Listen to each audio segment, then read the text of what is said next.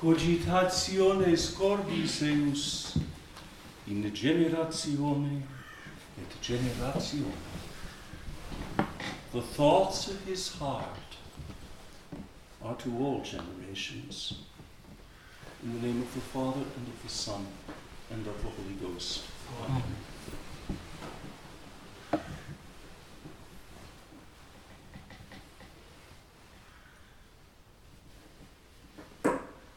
We are no less present to the thoughts of the heart of Jesus today than we were over 2,000 years ago, when that heart was pierced by the soldier's lance, opened, we heard last night at Matins. We are, each of us, the object of the thoughts of the Sacred Heart of Jesus at this very moment.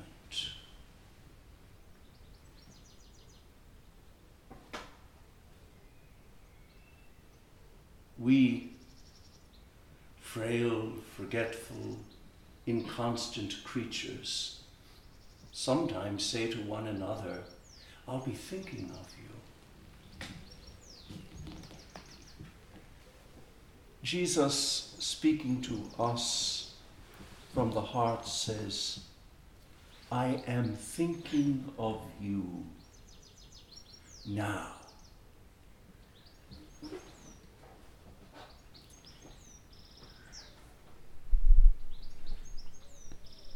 The memory of each one of us, no, the face, the soul, the heart of each one of us, each one's origin, each one's personal history is present to the heart of Jesus now.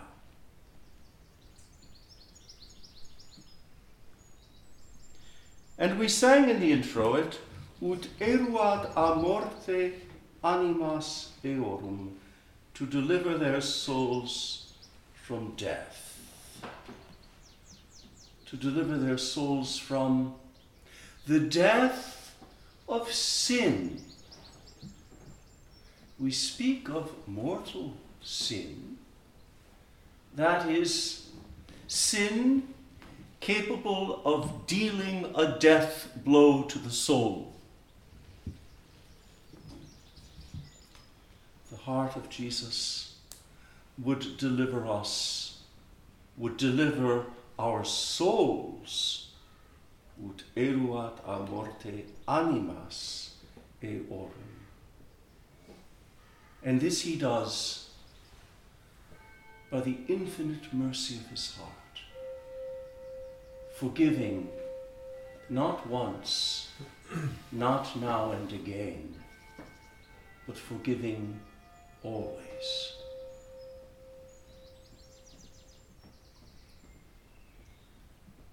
In some way, the sacraments of penance and the Most Holy Eucharist are revealed in the introit of this Mass to deliver their souls from death. The words of absolution in the sacrament of penance do just this. And then, et allat eos in fame, and feed them in famine. Here we have the Most Holy Eucharist. These are the two gifts of the Sacred Heart of Jesus, available to us always.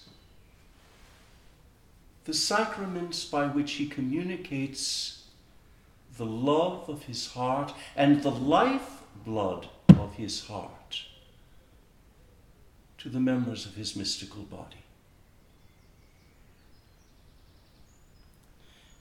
The psalm verse of the introit is a response to the first part of the intro.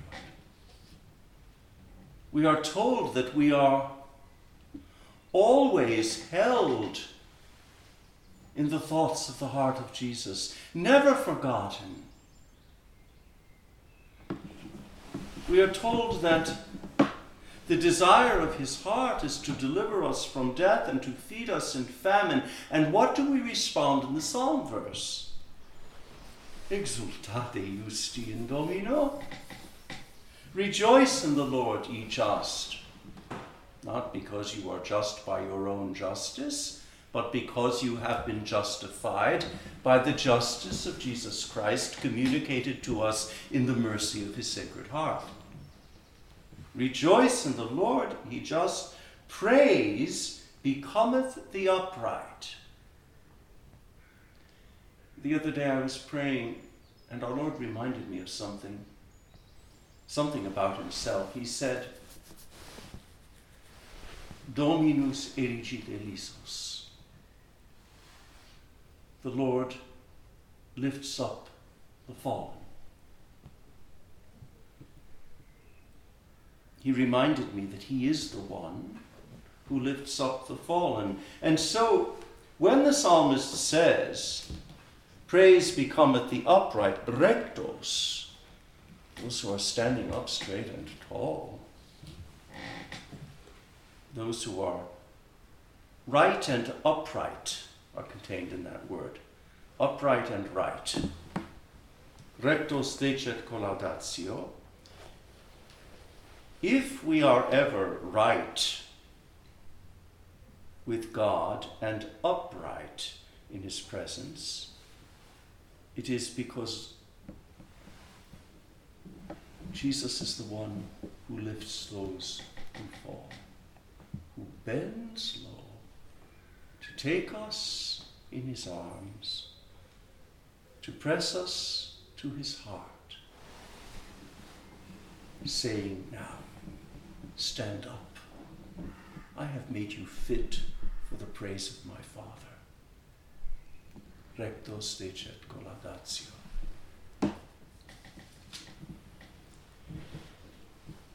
The gradual of this Mass of the Sacred Heart is immensely comforting. Dulcis et rectus Dominus. The Lord is sweet and righteous, not just righteous. Were he just righteous, we would all be obliged to cast ourselves on the ground with our noses in the dust, like the woman caught in adultery. But the Lord is sweet, dulcis et rectus Dominus. This sweetness of the Lord is a very rich expression. It means, first of all, that he is gentle in his dealings with us.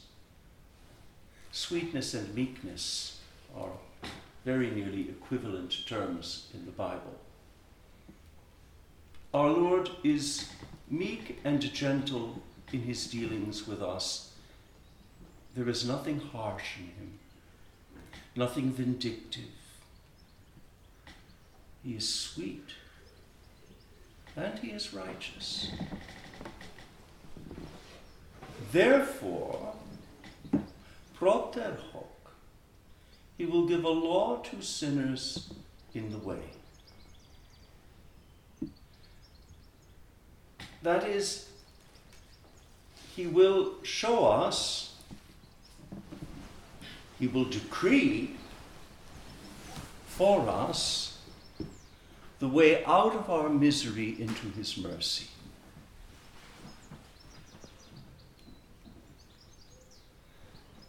And this decree of the Lord, the law that he gives to sinners, is given us in the Alleluia verse.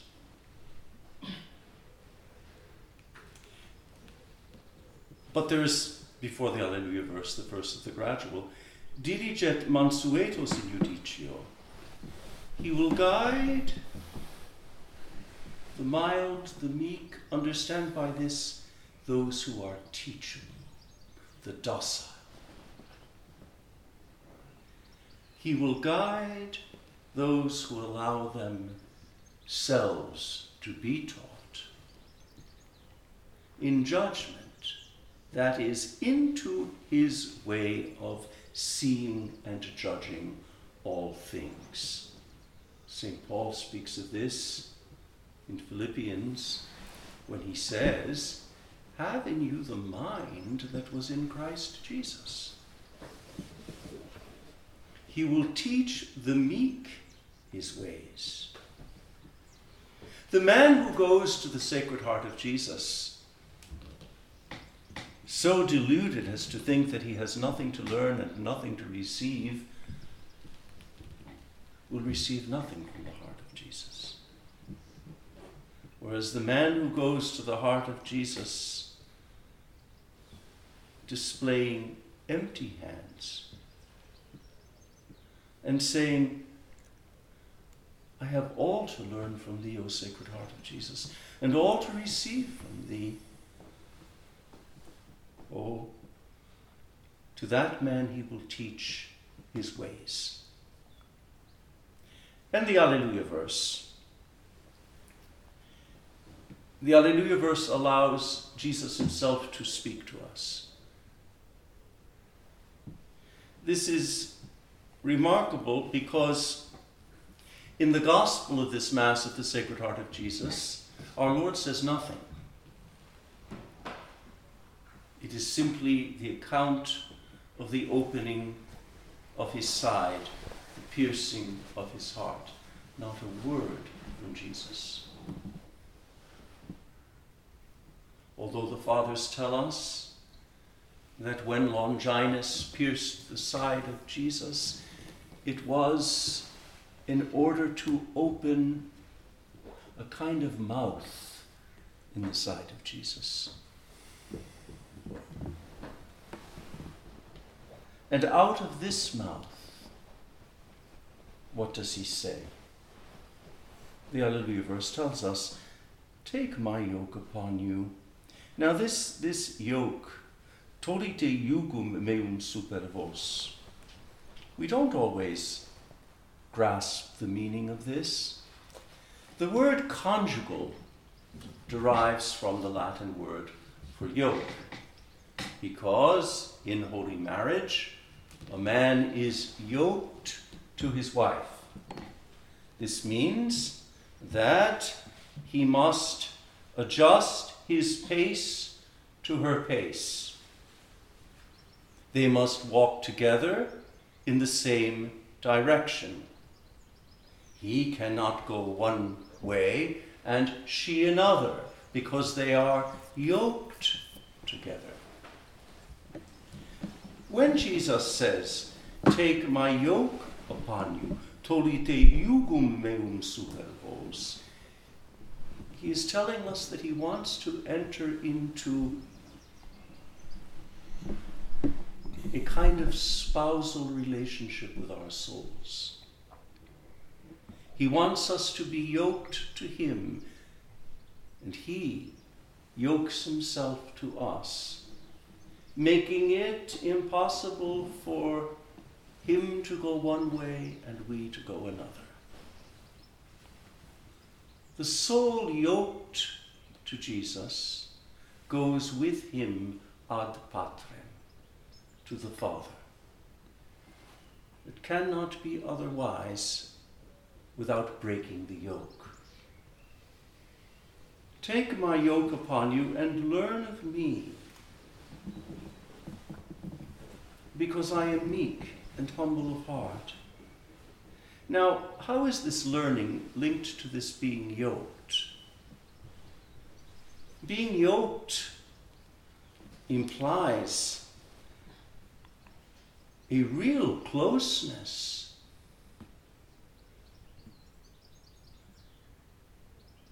It means that we walk together with Jesus. that our steps are nearly synchronized. And in this relationship with our Lord, we learn the secrets of his heart. We learn that he is gentle. We learn that he is humble. We learn that in those hours of life when we are incapable of going forward quickly, he adjusts his pace to ours. This is the humility of the Sacred Heart of Jesus. And there is a promise. You shall find rest to your souls. Et invenietis requiem animabus vestris. It is restful to be yoked to Jesus. What exhausts us, what fatigues us, what wears us down and causes every manner of dejection and distress is when we try to shake off the yoke and go our own way. That is what distresses a man. That is what exhausts him. That is what casts him down.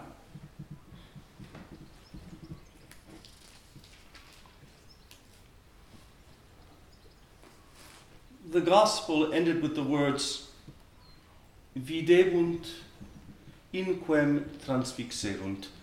They shall look on him whom they pierced.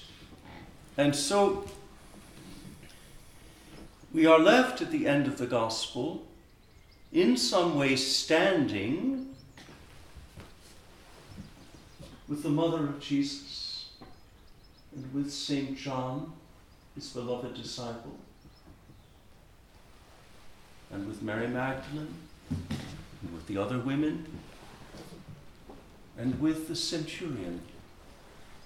We are left there, standing at the foot of the cross, and gazing on the wound opened in his sacred side.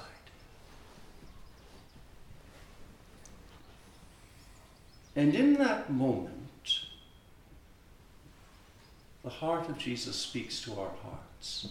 And what does the heart of Jesus say? We're given it in the offertory antiphon.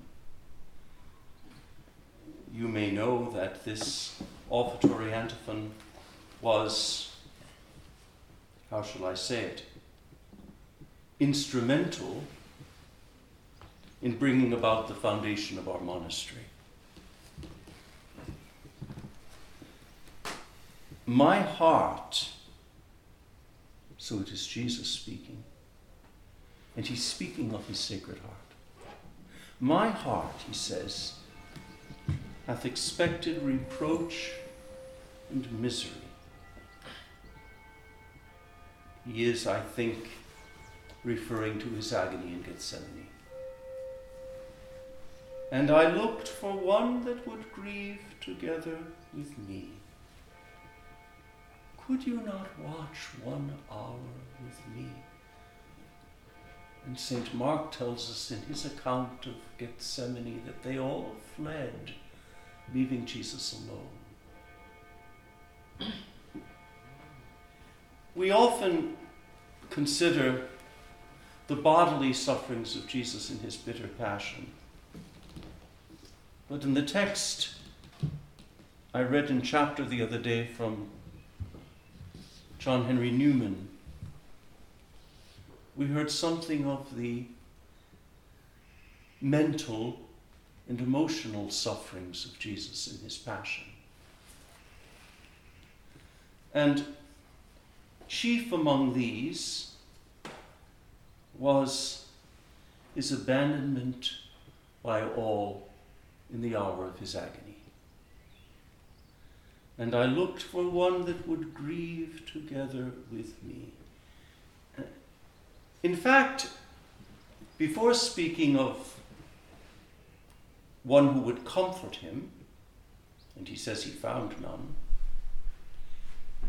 he tells us that he looked for one that would grieve together with him, one capable of weeping with him, of staying with him,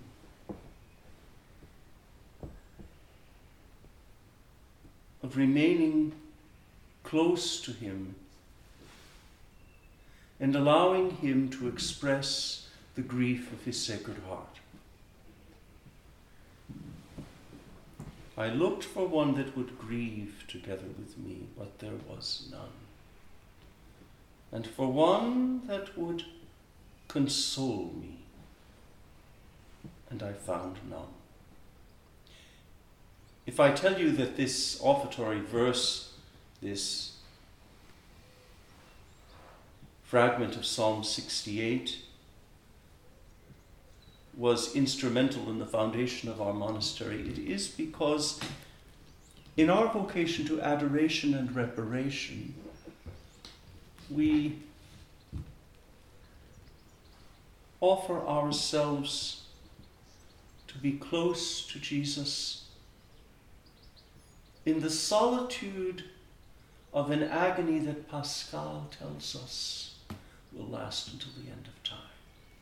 O mystery! We are here to console him. I often think of little Saint Francisco of Fatima, who was discovered one day hiding in a corner of the little parish church there. And he was asked, "Francisco, what are you doing there?" And he said, naively, as children are wont to do, "I am here to console the hidden Jesus." There is, in our vocation, this call to be with Jesus and to console him. And we come to the communion antiphon, which is lifted textually out of the gospel. This often happens, that the communion antiphon focuses on one line in the gospel and allows it to resonate during Holy Communion. This is the Church's way of telling us that in Holy Communion on any given day, our Lord not only gives us the adorable mysteries of his body and blood, but he gives himself to us also, bear with my imprecise language, under the species of the gospel of the day. That is to say that Jesus comes to us in Holy Communion with all of the reality and the mystery and the grace announced in the gospel. What the gospel announces, Holy Communion gives us. One of the soldiers with a spear opened his side. Jesus comes to us in Holy Communion today with an opened side, with a pierced side. And immediately there came out blood and water. He gives us in Holy Communion today the blood and water that gush forth from his Sacred Heart. Blood and water to disinfect our souls, to cleanse them, to vivify them. Blood and water that contain and communicate the life of the Sacred Heart. And so this is what we have to look forward to in Holy Communion today. A transfusion of the very lifeblood of the Sacred Heart of Jesus into our souls. There is no closer union with him than this. In the name of the Father, and of the Son, and of the Holy Ghost. Amen.